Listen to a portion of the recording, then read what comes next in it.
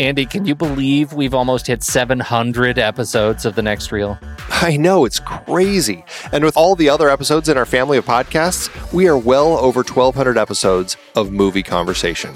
It's really pretty amazing that we've gotten to have these in-depth movie chats every week for over a decade now. And we couldn't have done it without our loyal community of film fans. Their support over the years has meant so much. For sure. That reminds me, we should give the merch store a shout out. Buying shirts from thenextreel.com/merch is a great way listeners can continue to support the show. Plus, they get to sport our great designs. Absolutely. I think sometimes folks forget we have a variety of shirts, mugs, phone cases, and more available. In fact, a great place to start is with a shirt sporting the Next Reel's logo. We also have that classic Fast Times Spicoli Surf School tee, or the weirdly popular Rusty's European Tour shirt. The one from National Lampoon's European Vacation. Why is that so popular? Search me, but we have sold a ridiculous number of those. I guess there are a lot of Rustys taking trips to Europe? We're always adding new designs based on movies we've covered, like our brand new design for a streetcar named Desire, featuring a streetcar named Desire. So if you want to rep your love of TNR and films, head to thenextreel.com/merch. Every purchase helps us continue to have these weekly in-depth conversations. So visit thenextreel.com/merch today. And as always, thanks for listening and being a part of the Next Reel community. We've got lots more great movie chats coming your way. We wanted to take a moment to thank you for your continued support over the years. It's hard to believe that we've been having weekly, in-depth discussions about movies since 2011. That's right, 12 years and counting. Producing this show is a labor of love for us, but it does require a lot of time and effort each week. If you enjoy our podcast and would love to help keep it going, there are some easy ways you can show your support. One is by using our Originals page to shop for the original source material that movies we've discussed were based on. That's right. In Season 1 alone, we covered 13 films adapted from books or plays, from Charlie Kaufman's adaptation to David Fincher adaptations like Fight Club. In Season 2, we covered even more, like Powell and Pressburger's The Red Shoes and The African Queen from our series about legendary cinematographer Jack Cardiff. We can't forget about the 4 Jason Bourne movies we talked about. Love those movies. Well, the original trilogy, at least. For our Richard D. Zanuck series, we did Jaws, Rush, Big Fish, and more. And for our horror series, we talked about John Carpenter's The Thing, which was adapted from Who Goes There? We did our first great car chase series with movies like Bullet, The French Connection, and Drive. And for the holidays, we did Preston Sturges's Christmas in July. We had a great John Huston series with adaptations like The Maltese Falcon and The Treasure of the Sierra Madre. And for our baseball series, Moneyball with Brad Pitt. Have I told you lately how much I love that movie? Yeah, I think you have.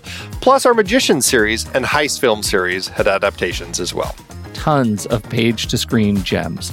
Listeners can find the details and links to the original material at thenextreel.com/originals. Every book, play, or movie you buy through our links helps support the show, and it's no extra cost to you. So dive in and get your next read today. thenextreel.com/originals has all the films adapted from other sources that not only we have covered, but all of the shows on the Next Reel family of podcasts. Check it out and get reading. Support the show and build your reading list. It's a win-win. Head to thenextreel.com/originals.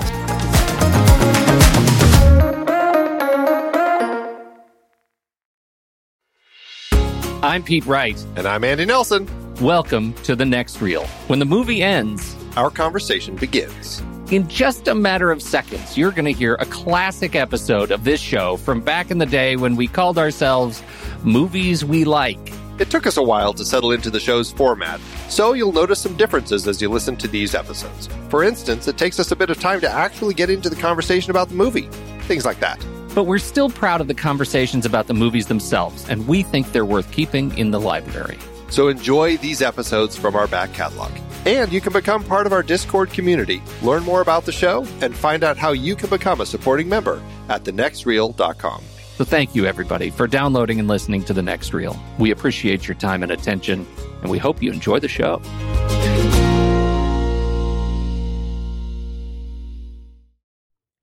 Push it. Push it good.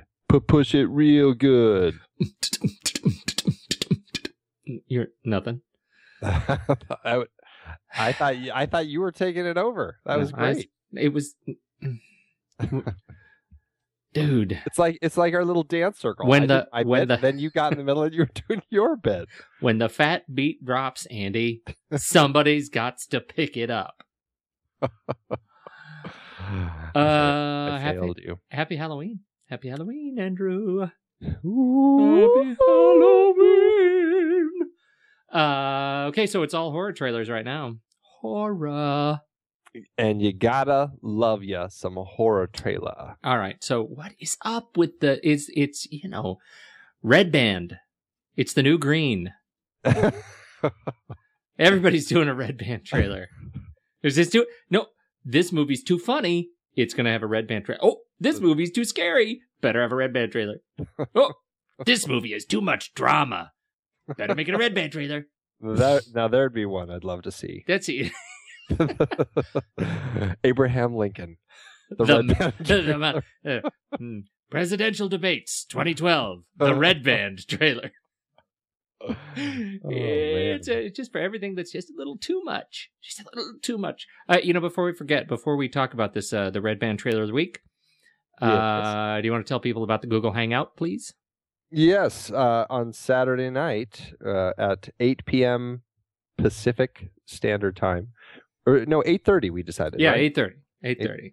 We're going to be doing our Google Hangout for Cloud Atlas. So everybody has tomorrow and all day Saturday to go see the movie and then and join us. We'd love to have you there. Definitely join us. And unlike other Film Board Hangouts that we've done in the past, we're going to start this one in the middle and actually work backwards before we hit the end and then work backwards toward the middle in their conversation. So that's awesome. That was a little Cloud Atlas humor. Gotta love it. Oh, that's what I hear. If there's one thing that I've heard leading up to Cloud Atlas, it's just how funny it is. Mm-hmm. Mm-hmm. Comedy of the event of the season. Well, did you see the Red Band trailer for it? I was laughing so hard I was rolling in the aisles. Rolling in the aisles. Not unlike how I felt watching the Evil Dead Red Band trailer. Wow, yeah. What happened to her tongue? Oh, that hurts. A lot of things she got.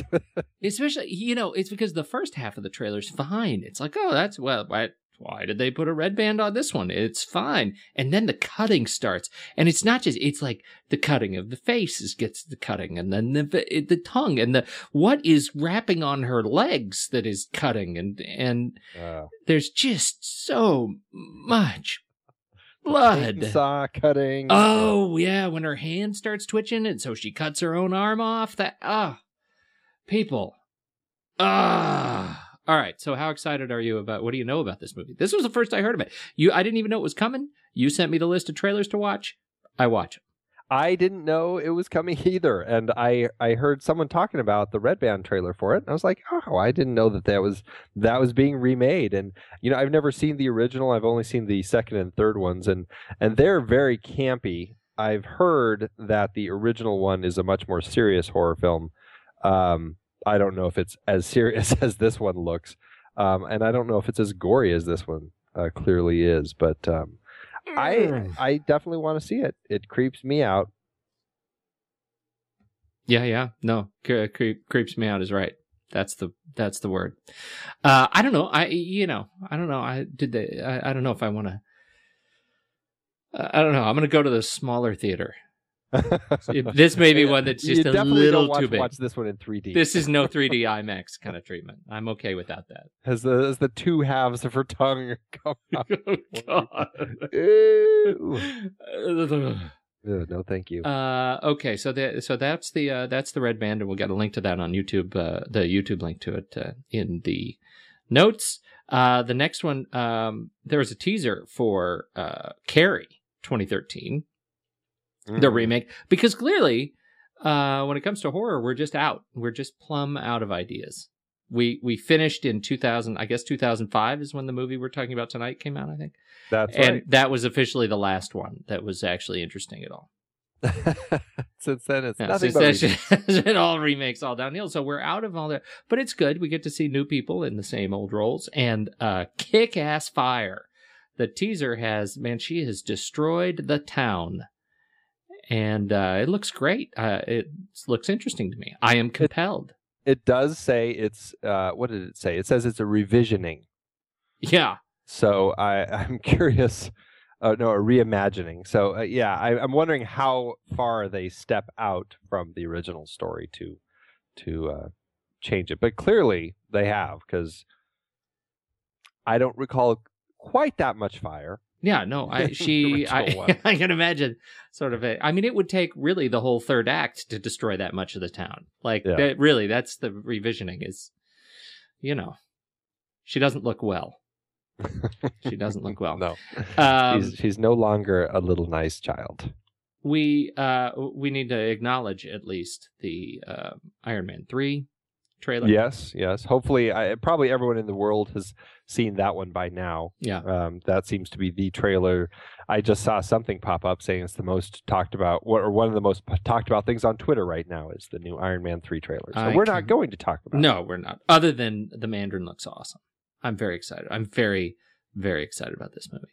I know nothing about anything in the Iron Man world, so I don't even know what you just said. Oh, is that Ben Kingsley? Yeah, but I don't want to talk about it. You've spoiled it, and not in a good way. Do we need to talk about The Walking Dead? I mean, are you caught up? I fell asleep, so I have 2 episodes left 1.5 episodes left in season 2. Hey, not bad. I know. I've been plugging through it. You're telling me you fell asleep in the second to the last episode? Well, I was drinking a martini, and Man, The Walking Dead's a martini TV show for you. That's right. I mean, I have my drinks. I'm a seltzer shows. I've got some soda shows. Okay. I'm just going to tell you this. Season 3 is quite good. I'm really happy with it so far. They've really executed well. I heard there were a lot of executed zombies in the first episode. Ooh, yeah. Well, yeah. They're a well-oiled machine at this point. Killing machine. Killing machine. And finally, the Red Band trailer of An American Scream. Oh, yes. It's not a Red Band trailer, but that would be great. Americans, what appeals to you about this movie?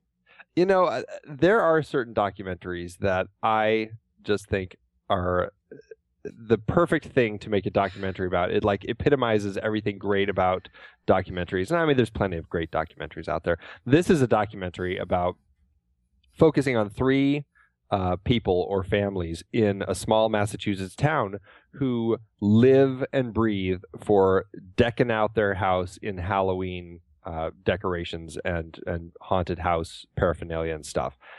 And the characters are sometimes you can't write characters as good as real people, and the characters in this just are so quirky and peculiar, and the things they do are just so strange, and it just is everything that's great about Halloween, and it makes you excited for the holiday and excited for the crazy people or crazy things that people do, and it just makes you fall in love with this crazy country we have called America, where people do things like this. So it just made me happy to watch.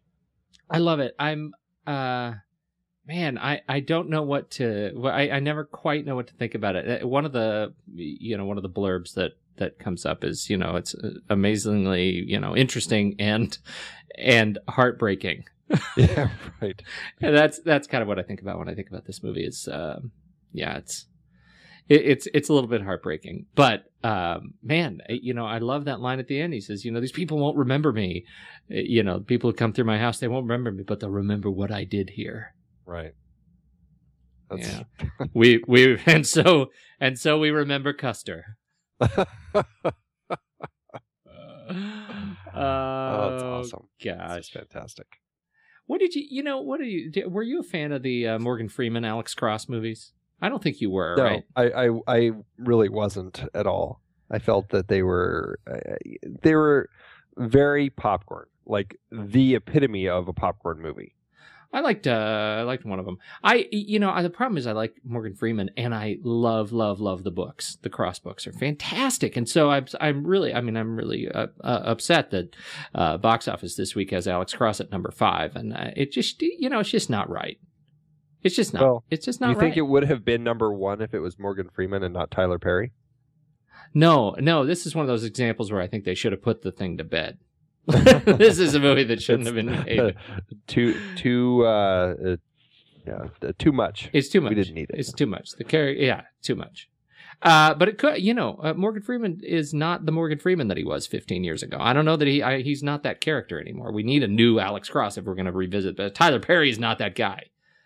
This is not that take on that character. I'm not pleased with it. I thought it was a pretty strange choice from the first time I heard that he was going to be playing it, and I wasn't sure that this was the crossover film that they should have done with him to pull him out of the Medea. Yeah, films. yeah. Taken 2, Taken, also is still number 3 in the box office behind Argo, but barely. I can't believe that movie is holding on as long as it has. When are we going to do our? When are we going to start doing our the Hollywood stock market thing? I don't know. I have to spend time and actually figure out what I'm doing with it. Man, because this is what I want to talk to you about. Can I give that as my answer? Yeah, one of these days we're going to start doing the wagers. Paranormal Activity at the top of the box office this week. That's crazy to me. But it's a fun series. I've only actually seen the first one, so I can't say it's a fun series. But it quick, started fun. Though. Quick, leap to its defense. Okay, so shall we talk about what we're talking about? This is the end. I know, I'm a little sad, but too. I'm really sad because, especially after watching this movie this week, because it just reminds me. And follow up, just a little bit of follow up. I went back after we watched, Dawn of the Dead last week. And we talked about, because you had made a comment in the show last week about how if you were going to choose Dawn of the Dead, you would have chosen the original Dawn of the Dead. And I definitely stand by my pick with Dawn of the Dead, but I did go back and amazingly, luckily, wonderfully, thanks to the internet, both Night of the Living Dead, the original 60s version, and the follow-up original Dawn of the Dead are available on YouTube, and the Night of the Living Dead is available through Crackle, so you can see the whole thing, all the way through. A couple little ad spots, but you can get the whole thing. And the other one is, it's like broken into 10, 15-minute parts for Dawn of the Dead, and you can watch it. Fun. You can watch the whole thing, which I did, and I don't think that makes me a criminal. And so, I just wanted to follow up on just how exceptional both of those movies really were.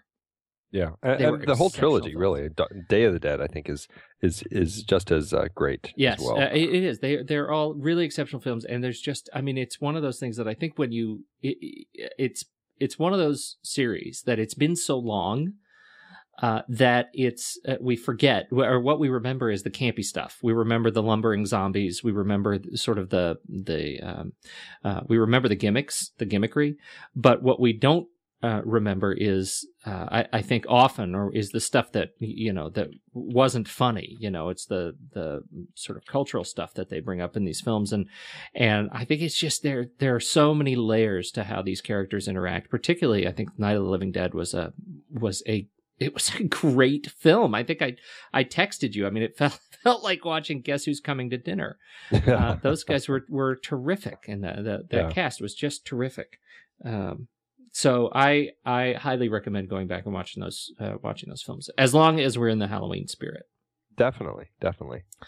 And so tonight, the final pick is yours, sir.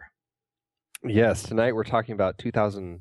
This is, again, kind of like 28 Days Later. It's 2005, 2006 is The Descent. It came out 2005 in the UK and 2006 in the US. But we'll go with 2005. Yeah. It was, yeah. This is a film that came out of nowhere for me. I had heard a little bit about it. I'd seen a trailer, and it looked just good and creepy. And my wife and I went and saw it, and it was good and creepy. It was a horrifying film. It was just everything that you picture in your head when you go into a dark place like a cave or anything where it's just tight. I mean, it's got so many different things that people can be afraid of. Claustrophobia, the dark, going, being trapped underwater, heights. It's just cold. I mean, and then, creepy crawly things chasing you in the dark trying to eat you. All of those things. And it does it so well. And it actually works on another level where we're looking at a person essentially kind of descending into madness. And so I think with all of that, this is a film that really brought a lot to the table, a lot more than many horror films had in quite a while. And like you said, there hasn't been that many since. If anyone can think of any, feel free to shoot us an email. We'd love to hear it. But this is definitely one that I think for the record books stands out as one of the great horror films of the last decade. Oh, man, is that ever true? Yeah. I think, well, here's my pitch of why that's true. Go for it. Because, at the time that this movie came out, there were other movies that came out that dealt with, the dark and small spaces and heights and underwater and creepy crawly things. Both The Cave and The Cavern came out shortly after The Descent, and they were, by and large, sort of pedestrian attempts to hit the scare factor. Part of what I think is so great about Neil Marshall's work here is that it starts with the choices he made from the very beginning, which is, first of all, to make an all-female cast. Yeah. That sets it out, and it's a unique kind of a structure. And there are some complexities in the relationships which we'll, I'm sure talk about shortly, but that make this kind of a unique experience to see not just all women, but all really strong women, like strong women craving adventure who are at different points in sort of a grieving process, but they're already strong. They're tough. And I think that's it makes for an interesting start. And in no way are they stereotypical. No, that's it. That's the thing. I mean, that going into this movie that it's, just by the sort of theme of it, that they're already tough and they're going to be tested at a level that is up to where they are. So, it's going to be, sort of extra scary because they're not the bubbly cheerleaders. Right. Right. This would be a great cast to do the Expendables 2 with, or the female version of the Expendables. Sorry. Right, in 45 years. So that's the first thing. It works very, very well on that sort of interpersonal kind of character level. So the movie is very strong. It's got a really strong foundation. Yep. Second, the movie works exceptionally well as a really scary movie without the creepy crawlies, right? Without totally the crawlers. And, to some critics, that was a problem. They felt, cut out the creepy crawlies, or as they call them, crawlers. Just cut those guys out, and you already had a great movie. Why throw that in there? I think it's perfect with them in there, and I think those critics probably just were sick and tired of creepy crawly things in movies, but, Yeah, well, it's the movie he wanted to make. I think that's it's the movie he wanted to make, and it I think it works so well. I mean, the got this wonderful slow burn to it. Like when it starts, you kind of get the relationship, you get the rafting, and you see it all sort of unfold. Then they hit the cave, and you can already tell that first passage that they have to crawl through when I guess it's Sarah that gets stuck. Yeah, and for my money, that was hard to watch right there. I mean, I found myself like doing the pacing thing. I was watching on my iPad in the kitchen in broad daylight while I was making some eggs. And I was so scared, like I had to back up away from the stove. Like I was pacing around the kitchen, like doing that thing, where you say, oh, no, can't, no, oh, no, having those conversations with myself. And it was like that scary. And we're only 30 minutes into the film. It's very true. The pacing of this film works so well, and it is a very slow burn, and all of those. Because of the nature of spelunking, and I don't know if you've ever gone spelunking. I've gone spelunking, and I've actually crawled through some really, really tiny holes. And you have to force yourself to not think about it, because if you do think about it, it can absolutely terrify you, and it can put you in a really bad place. And so, seeing these people in those situations right from as you're going through it already, it's just making it so scary. And he sets it up with a great moment at the beginning. Like 3 minutes in, already we have a huge jolt, and with Sarah's loss, right? And that just puts us in the right frame of mind for this film. But then it does give this nice slow burn as they descend into the darkness of this cave, and they work their way through it. And just everything about their travels from the beginning into the cave, it just gets tighter and creepier and darker, and just so much more uncomfortable and claustrophobic, and it just builds that tension. So by the time the crawlers show up, your back is already in knots from just locking up as you're sitting there watching it. I think there's a funny thing that goes on with this movie, right? Because of the loss. Like I get the loss, and it's a horrifying way to sort of your spouse and daughter are killed in a car accident when they're run through with pipes. I mean, I don't know. What do you call? Is there a word for that? It's impaled. Impaled. There is a. That would be the word. As it turns out, somebody's totally thought of that. So, impaled. They're impaled. They'll run through, and so it's hard. You could have just as easily made this a movie about sort of redemption and recovery.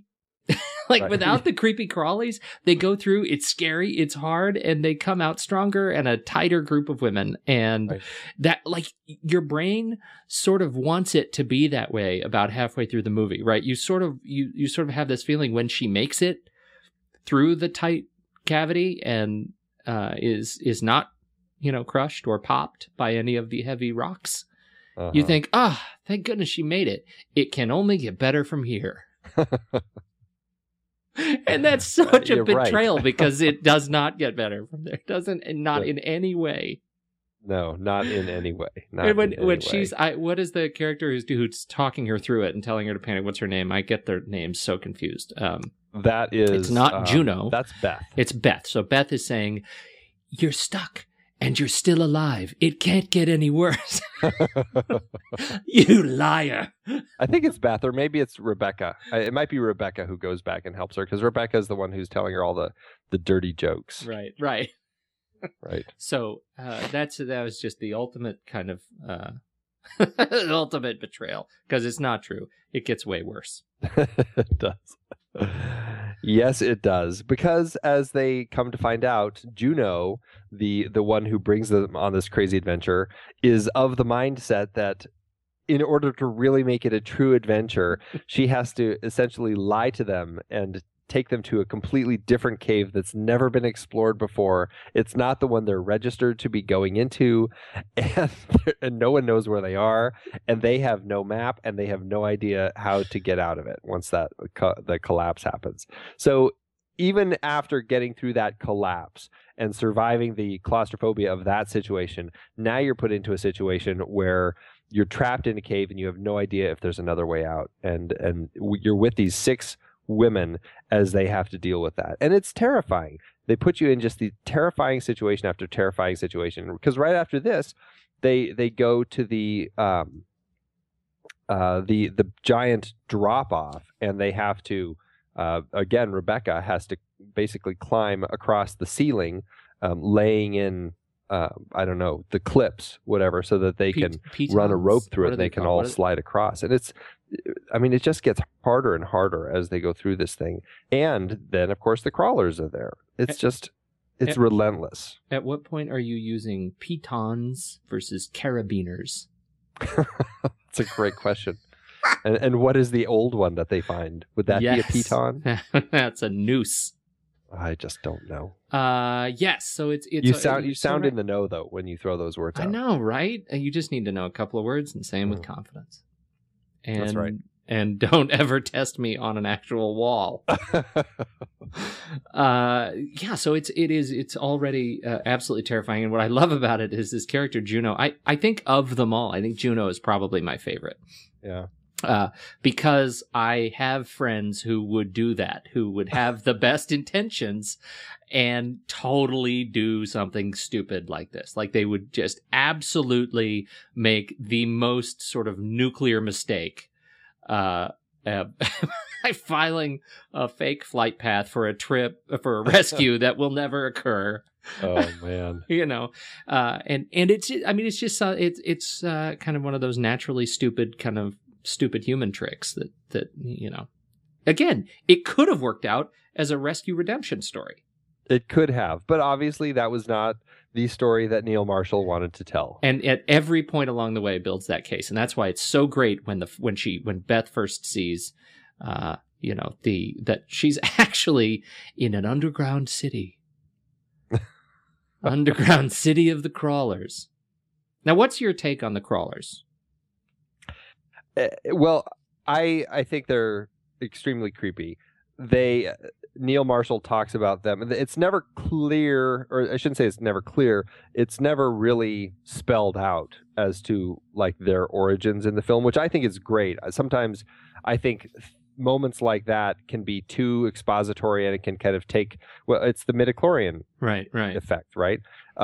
By not defining it, it forces you to think in your head, okay, these are clearly humanoid creatures. They've been living here long enough to have pale skin, to have developed, a bit bigger ears, so they do everything with hearing and like this echolocation sound they make. Their eyes are completely blind, and it made for a very interesting thing to think about. Now, he talks about how they're kind of descendant from cavemen, and basically they've been around as long as cavemen, but they've just never really left the cave. Right.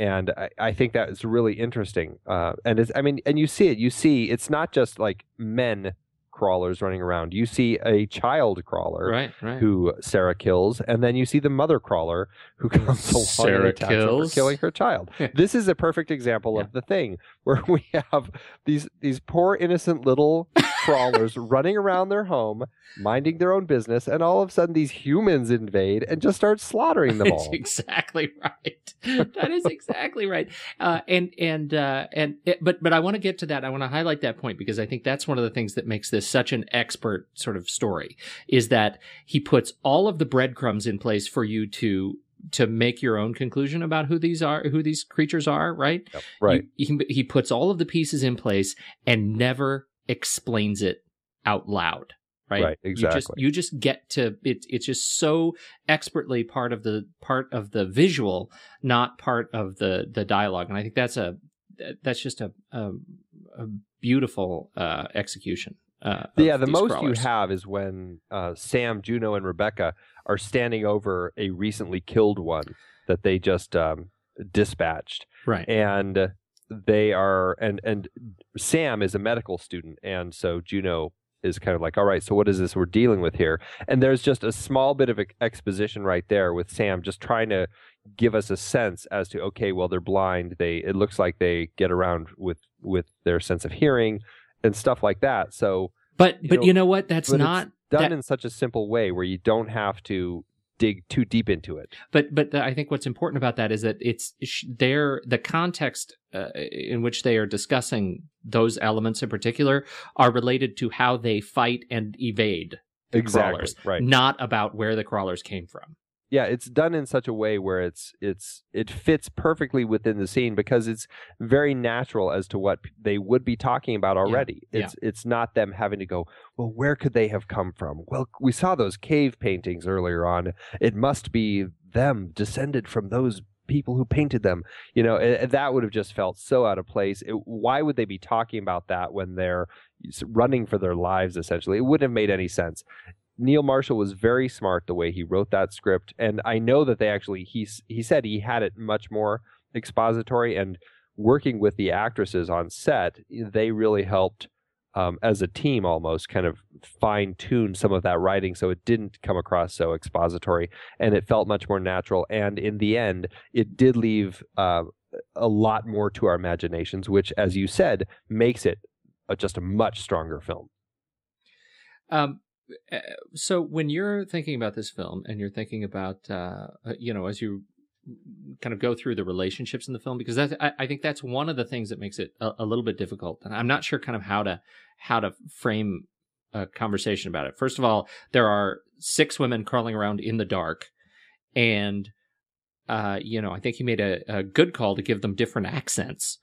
Because that actually helps you figure out who's talking, who they are when they're sitting in the dark, lit, very much by, dimming flashlights and torches. But how do you, when they split up, right? When they're separated into their smaller kind of groups, how do you want to talk about the individual kind of character arcs here? The ones that are interesting are Beth, really, and Juno and Sarah, I think, That's definitely the main crux of the story. I do think that Neil Marshall is very smart with his DP Sam McCurdy and the gaffer lighting the set were very smart in how they used the lights after the group splits up, because you have Juno by herself, lit essentially with her. I mean, all she really has is the I was going to call it the torch, but the light, the flashlight on her helmet, right? Mm-hmm. See, I'm speaking British now. It's the torch on her helmet. That's how she's lit. Then you have Rebecca and Sam, the 2 sisters, who have kind of run off together. They end up, all of their scenes now are essentially lit with the green little. Right. What do you call those things? Little shaker things. Yeah. The trick or treat stick. Yeah, the trick or treat sticks. Right. They're lit with that, and then you have Sarah by herself. By this time, we've lost a couple. Well, at this point, she's got the camera. Yeah, she's got the camera, so she's seeing in the infrared, and then she creates a torch of her own, and so she's lit by fire, essentially. Yeah. So you do have a kind of way to kind of color code, okay, that's these characters, which really helps, because they are kind of all wearing the same outfits for the most part, and it is kind of hard to tell which one's which. The accent's great, but I mean, it does kind of come to a point where they're not talking that much. Right. They're all hiding, and Right. and having the different color coding, I think, really does help. But yeah, let's focus on the relationship between Sarah and Juno, and then also Beth, and how that all ties together. It's right from the start, we get a sense that there's something going on between Sarah's husband Paul and Juno, and we do find out that, in fact, Juno and Paul are having an affair. And well, but that was another one where that was really artfully delivered, right? I mean, it's not. When she says, we all lost something in the accident. It's done in such a way where it's all looks, right? Yeah. After the rafting scene at the beginning, you see Sarah greeting her daughter, but then you see Paul helping Juno take her helmet off. Juno had, they knocked her in the water playfully, and he's taking her on. She's like, oh, she's freezing. We got to get her warmed up and all that. And you see Beth kind of watching, and just the eyes, the way that everybody's looking, you can totally sense what's going on there, and that Sarah has no idea. Right. It's very artfully done. And done in such a way where it's just nothing else needs to be said. We already have a sense as to what's going on here. Right. So we know that there's some tension there that does not get resolved. I mean, it's clearly Beth is carrying some stuff. Yeah, and Beth, unfortunately, and it's interesting. It's very manipulative the way that Neil Marshall plays the scene with Juno. Because we see Juno wrestling 2 crawlers, and she fights them to the death and kills these 2 crawlers. Then we hear a noise behind her, and we're rooting for Juno because we think she's just kicking butt.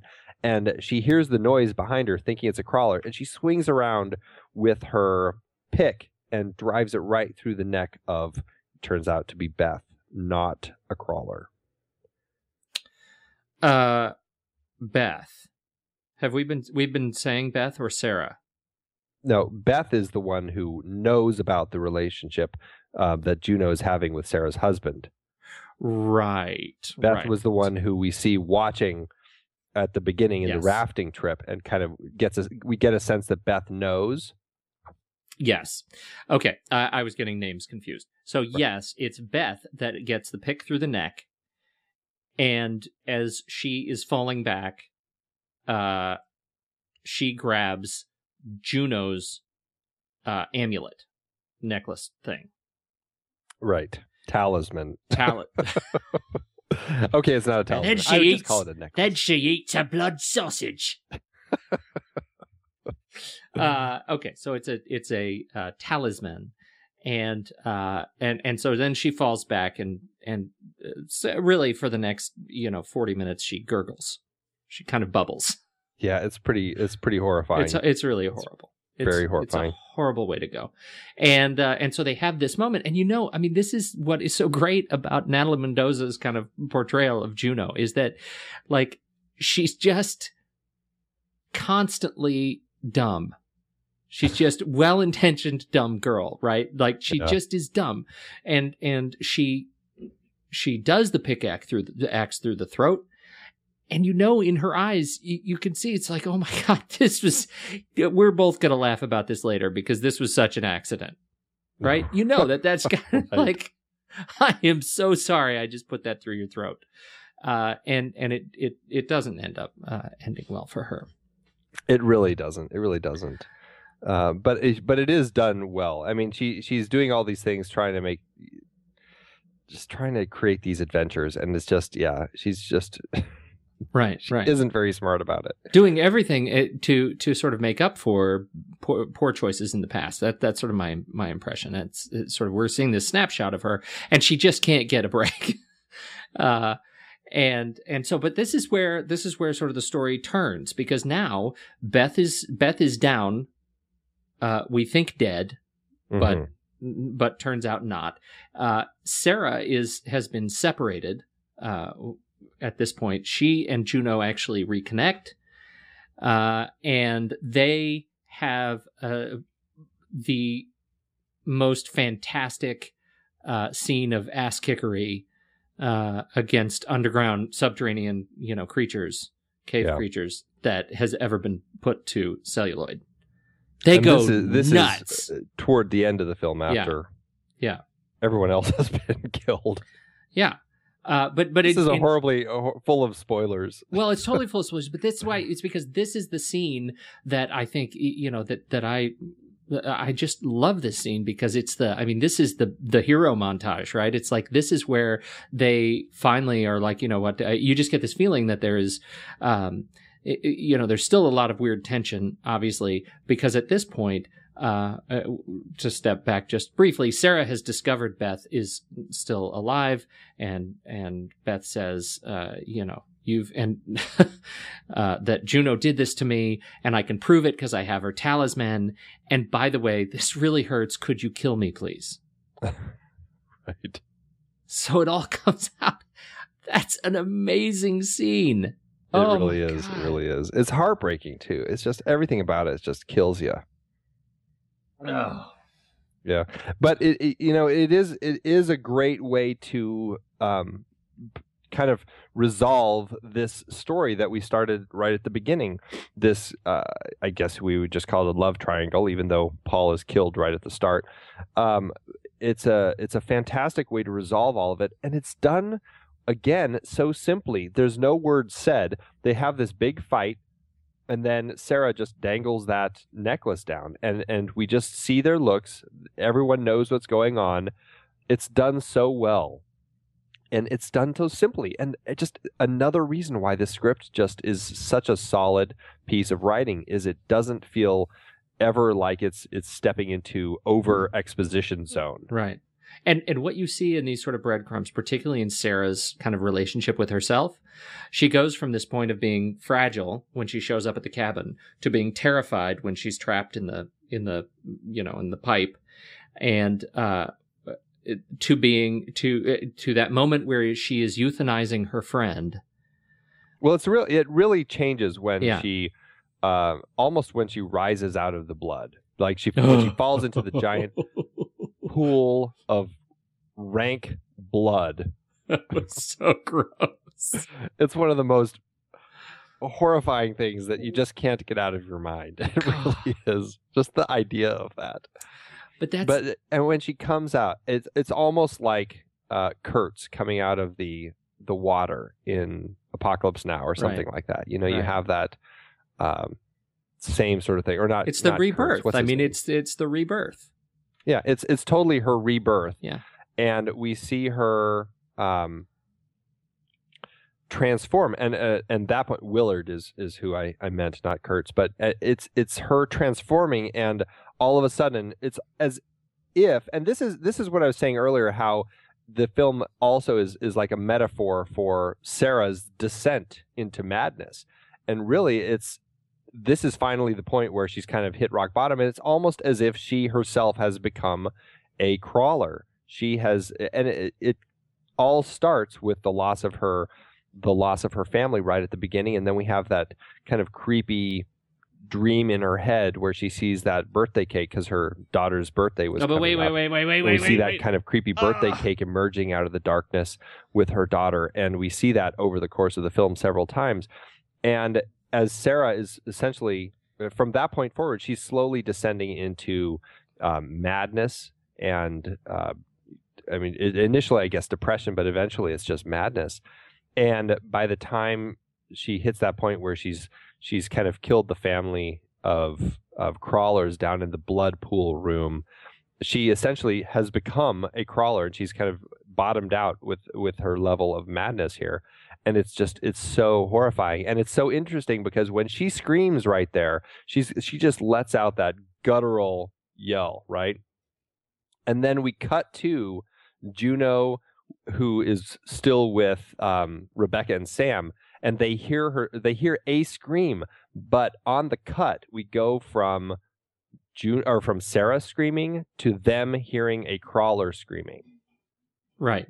And I don't know if they're specifically saying, you know, oh, she's a crawler now, but it's just a very interesting editing choice to do it that way, where it really does put you in this mindset that Sarah has kind of gone down to the point where she's almost just another one of these monsters in the dark. But see, this is why we have to do all the spoilers. Yeah, to get to this right here, because what we've seen so far is we get to her and the rebirth, and she kills her friend, and then she goes just batshit crazy and kills all of those other crawlers with Juno, and then she's face to face with Juno, right? And they do the talisman, and she takes the pick and she sticks it through Juno's knee and leaves her there, right? And it leaves Juno, who turns around and is now aware of all the crawlers that have surrounded her, as Sarah leaves. Now, on one hand, and if you viewed this opening weekend in the United States, this very much is a story of her redemption and reconciliation, because she resolves this issue, in a sort of very final way with Juno, and then crawls out and emerges from the depths into the light and drives away, right? Well, yes and no. I would say yes, she escapes and she's free from this horror that she's found, but no, she is now still kind of mad, because it ends on an up note when she's sitting in the car and she turns to the seat next to her and she sees, I guess you could almost call it like Juno's ghost, or Juno's demon or something sitting next to her, and we hear Sarah scream, and that's where we cut and went to black at the end of the US release. So, but it's this story of kind of freedom, right? I mean, she breaks free physically, but I would say she's physically free. Okay, I know what you're saying. Right. Well, and so we've seen this sort of character arc of her where she's resolved those relationships. She's lost a lot. I'm not saying it's a happy ending by all means. I'm not even close. But the ending that it sounds like, and I don't know. I mean, I am definitely putting words into Marshall's mouth here. But the ending that has been re-released, the ending that I have, is she sees the she sees the ghost of Juno in the car next to her, and then we've got a slap cut back to the Right, she screams, and then she wakes up. She wakes up and she's in the cave still, where she fell after she escaped where she left Juno. Right. Okay. Well, that was actually a question. So she fell when she left Juno and then woke up in that same place. I need to catch that again, because I was wondering where is it that she fell and actually passed out. She runs from Juno after she drives the spike or the stake, the whatever it is, the pick through Juno's knee. I'm sure it was a piton. The pick. She drives it through her knee, and then she runs and lets all the crawlers attack Juno. And she's running through the caves, and she trips and she like falls down a hole or something, and she lands and knocks herself out. And then all of a sudden we see the sunlight, and as she kind of opens her eyes, she sees sunlight coming from up above below this giant pile of bones. And so she scales the giant pile of bones to actually break free, and that's how she finally escapes. When after she escapes and she goes through the whole thing, and she's sitting in her car, she sees the Juno demon or whatever, and she screams and she wakes up. It's at that moment where she really wasn't at a giant pile of bones with the way out. She's actually just still stuck in the cave, and she's on a ledge. But now she truly has gone mad, and she's at a point where she's actually probably happier than she was in the way it was released in the American version. Because in the American version, she's clearly mad, and in a negative way, where she's now haunted by Juno's demon. Whereas in this version, the director's cut, the unrated cut, whatever you want to call it, right, but the original cut, we see her as she looks up and she sees her daughter with the birthday cake in front of her. Yeah. And we see her smile, and a tear rolls down her cheek, and she's in a very happy place. In her mind, she's in a happy place where she's with her daughter. And then we see the camera truck backward, and we see that her daughter's not really there, and the lights from the birthday cake are really her torch that's laying on the ground in front of her. But she's still staring off, happily looking at the whatever is in her head of her daughter. As you hear the crawler is scream. Actually almost more hopeless, because she's actually still stuck in the cave, and you hear all the crawlers start screaming, and sounds like they're getting closer. But mentally, she's in a happier place. Yeah, I guess. But she's still mad, and it's a hopeless situation. It is a hopeless situation. I think that's what it is. And this is I think the ultimate point for me, at least. I usually hate these endings. I am a great American moviegoer. You love the happy ending that comes out of left field, but it makes you happy, and it resolves everything. I just need a little bit more of a bow. And yet in this movie, for some reason, I really like this ending. Yeah. I like the fact that no one makes it. And I think, I don't know how I hope this doesn't come off as offensive. I think it's because it's made so much more powerful that, it is sort of the gender neutral choice, right? Uh-huh. Like usually there's, the bimbo gets wasted, but the hot girl gets saved, right? Somehow in these horror movies. The hot girl virgin. The hot girl virgin gets saved. Well, in this movie, we have a lot of strong hot girls, and none of them make it. Like, they didn't go lightly on any of these characters. And that there was a story, there was a series of really dumb choices made by, some, dumb, well-intentioned people, and they tried their best, and they fought hard, and they didn't make it. And that was sort of redemption enough, I think, for the story for me. Yeah. I love this movie. I think you're right. It's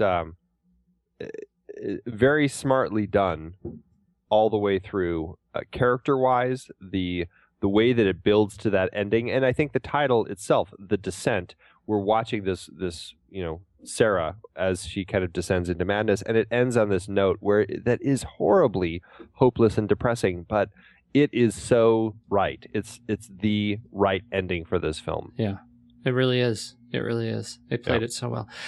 Craig Conway, I think, is and I watched the making of stuff on this on this one. Great stuff. He is one of the best, just people to watch move. He's somebody who just needs to be our friend too. He totally needs to be on that list. Yep. He is a delight to watch and hear talk about. He portrayed just what the sort of affably named Scar, one of the kind of hero crawlers, and he did a terrific. All of the crawlers, I think, did a fantastic job, and I think hearing Neil Marshall talk about them being actors, not dancers, right? That these characters brought more sort of substance. And Shauna MacDonald had a great quote about the crawlers, which I think is just hilarious. She said, "If a Klingon and Spock had a child, and it was totally hairless and a bit shorter and quite sinewy and was cousins with Gollum." That's basically what a crawler looks like. It's like, it's totally right. That's exactly what it is. It's exactly what it is. It really is. It's really, truly that. The other crawler, there's a great cast of crawlers, but the other one I think that is worth noting is Justin Hackney, who plays the young boy crawler. Not for long. Attacks Sarah, jumping on her from behind when before she falls into the giant pool of blood. Oddly enough, Justin Hackney is also the infected zombie child in 28 Days Later who jumps on Cillian Murphy's back before Cillian Murphy stomps it on his head and crushes him. That is awesome. I know. It's like... That is so the child great. is destined to be somebody who jumps on people's back and gets his head crushed. But you know what? That's so good. So I'm looking at him in IMDb, and those are the only 2 movies he's done. Well, clearly somebody needs to write another movie that has a creepy character jumping on someone's back and then getting his head crushed, because he would definitely be the man to cast in that role. That is so good. Yep. How funny. Yeah. Let's see. Any other of the sort of actresses you want to talk about? Well, I think they're all great. Yeah. All 6 of the actresses I think are all fantastic. Shauna MacDonald, Natalie Mendoza, Alex Reed, Saskia Mulder, Mayanna Buring, Nora Jane Noon. They all bring so much to their own roles, and I don't know if any of them have really done a whole lot. I think a number of them were actually in The Descent 2, which I never saw, but I heard was absolutely horrible. But I don't know how many of them have really branched out into a lot of other things. But honestly, I think that they all do such a great job. I'd love to see them in more stuff. Yeah, I remember Nora Jane Noon from Doomsday, which was another Neil Marshall's follow-up, right? Yeah, but it was one of those that I sort of enjoyed as I enjoyed Death Race. I mean, it was just kind of there, but it didn't have sort of the class I think that The Descent had. Let's see, Mayanna Buring is. She's in some of the Twilight movies. The Twilight movies, exactly. Getting out there.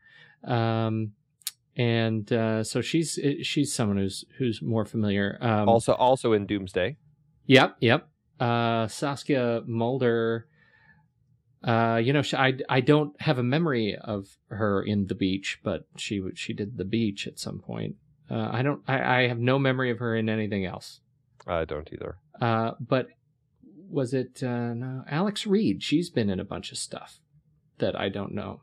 She's one. Oh, I know why I know her, because I am so in love with Misfits, the TV show. I think we've talked about this on the show, right? And that's it is a freaking-tastic show that is available on Hulu. You should check it out. Natalie Mendoza has been in a bunch of stuff. She's in Moulin Rouge. Code 46 was a terrific film. Let's see. She did The Descent 2, Hotel Babylon. Yeah. The Great Raid was a medium-sized film. Yeah. Beastmaster, the TV series. Oh, Farscape. She was in Farscape, which was another of my very favorite TV shows. So anyway, yeah, I think they were all strong. But in general, I think it comes down to just these women that end up, working well together, and the just really smart, strong choices about strong characters that fight their hardest and don't make it. Yeah. And painted in a light, like, going back to that lighting. I mean, how much of a challenge would that be to go ahead and make the choice? You know what? I'm going to go ahead and light with matches. Yeah. And we'll just with see only the things that they actually have with them. Only the things they would, and then stick to it as a director when you're, 5 weeks in.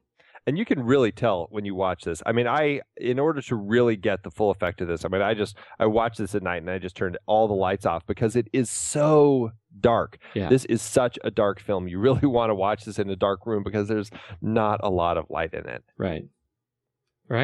Yeah, a great film.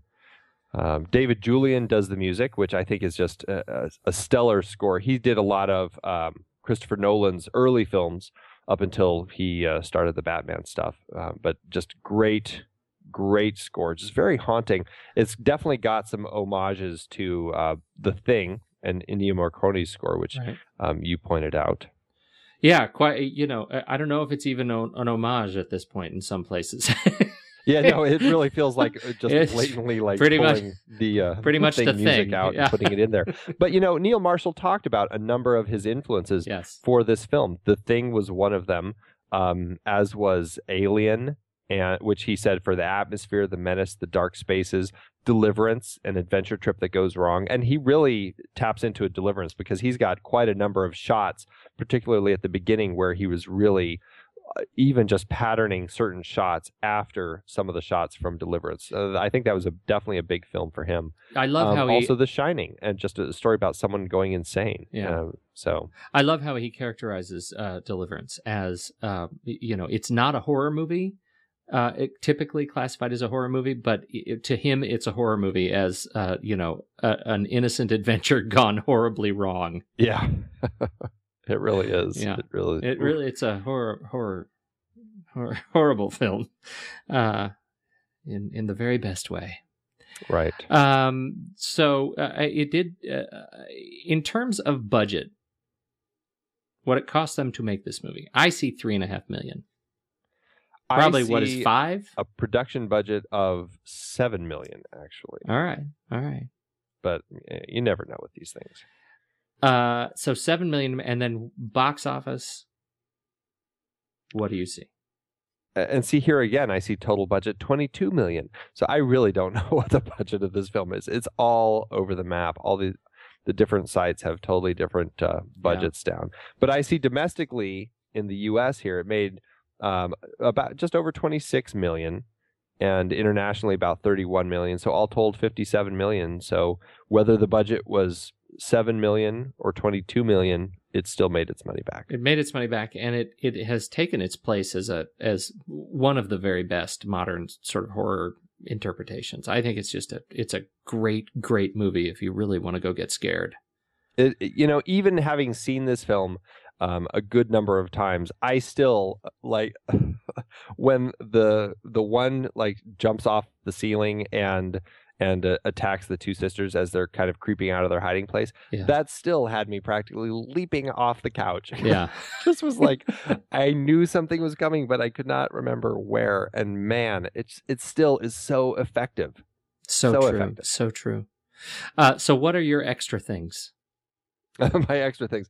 I just want to briefly just mention one of the many fantastic poster designs, but the one that I have seen most frequently is the one that's designed in the style of the Philippe Halsman photo called In Voluptas Mors, that you also saw on the Silence of the Lambs poster on the back of the Death's Head moth. Right.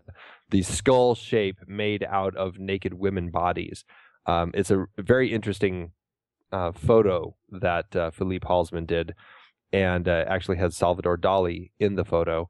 And they use that design to create just a wonderful poster using the 6 women creating that skull shape, and at the top of it you have Sarah doing her like death scream, and I think that's just such a fantastic idea for the poster design, and I love it. It's just beautifully horrific. I don't know exactly how this works. I could not find the artist who was responsible, but it's from this is from one of those big companies, right? Art Machine, a trailer park company that is responsible for poster art for all the movies. right. Pick a movie, they probably did the poster. From Dark Knight, all the Dark Knight movies, about Cherry, about all the Wrath movies, Crash of the Titans, Wrath of the Titans. Let's see. I mean, Planet of the Apes, Rise of Planet of the Apes, Green Lantern, all the big hero movies. Real Steel, your favorite father-son film. It's a great movie. These guys have done all of them. But this poster, I'm glad you brought it up, because this poster, I think, is one that when you look at this massive map of all of the posters that they've done, this one actually stands out. Yeah. It is really beautiful work, as a piece of art, as an reinterpretation of art, right, of another work. I think it's a terrific film. It's very it's a terrifying image, just the nature of the skull made out of bodies, but it ties so well into this story, and it's done so well. So yeah, fantastic poster. And other than that, I that was really it. That was my little my extra little thing. Oh, fancy that. Yeah, didn't have too many. Oh, I like it. Where can people find you then? They can find me on Twitter at Soda Creek Film, or Facebook at Soda Creek Film. And of course, over on Facebook at the Movies We Like page, where, I'm always throwing little, questionnaires out to people about what movies that they're going to be seeing this weekend. And, it'd be great if more people started putting their responses on those. But I read this horrible thing today about how Facebook this is a Facebook rant. They do this promoted, like if you have a page, you promote your own posts. Right. And they've apparently ratcheted down the number of people who actually see any given post. It's now like 10 to 15%. So you post something on your Facebook page or your own profile or your business page, only 10 to 15% of the people see it. Out of 100 people, only 10 or 15 people are going to see it, unless you pay up to like $200 to ensure that your individual post will go out to everybody. Oh, it's so crummy. So it really, it really helps if you subscribe to the show. The whole point of this is subscribe to the show on iTunes, listen to us, join us, share your thoughts on Facebook, on iTunes. A favorable rating is always appreciated. And we are working hard. Andy is working hard to start finding some of my domain name ideas funny, so that we can roll out Movies We Like to its very own website, which we're on the cusp of doing. I can feel it. Mm-hmm. It's out there somewhere. It's a jubilant. So definitely do that. You can catch me at Pete Wright on the Twitter, or at rashpixel.tv/MWL. You can find links to everywhere I am. Thanks so much for listening, everybody. And make sure you catch up with us on Saturday night. Talk about Cloud Atlas. Saturday night. And then next week, we start our new series, right? Yeah. Oh, yeah. What are we going to do? You want to tell? I think we're going to do some great car chase movies. It's all about the car chase movies. Yes, I'm pretty excited about this because we're gearing up for our big anniversary show. That's right. Pretty excited about that. I don't know what that is. Is it what kind of it's paper? Is it the paper anniversary? Yes. What are you gonna get me for our paper anniversary? I'm gonna mail you I'll write an envelope, a letter, a just empty envelope. Yeah, right. All right, I'm out of here. Have a wonderful evening, and we'll chat in a couple nights. Indeed.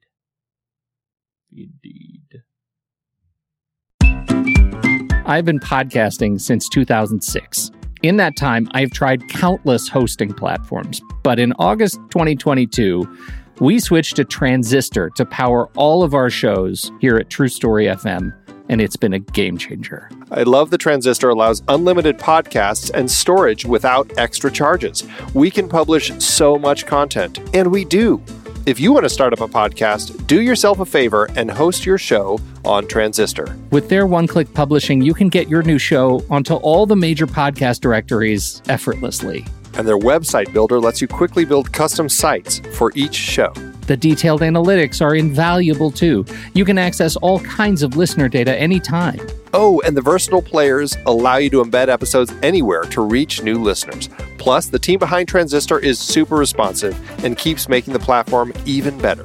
After using countless hosting services over 15 plus years, Transistor has been, hands down, the best podcast partner for us. If you want a hosting platform to take all the worry out of getting your podcast out into the world, go to thenextreel.com/transistor and check it out. Support our show and support your own show by going to thenextreel.com/transistor.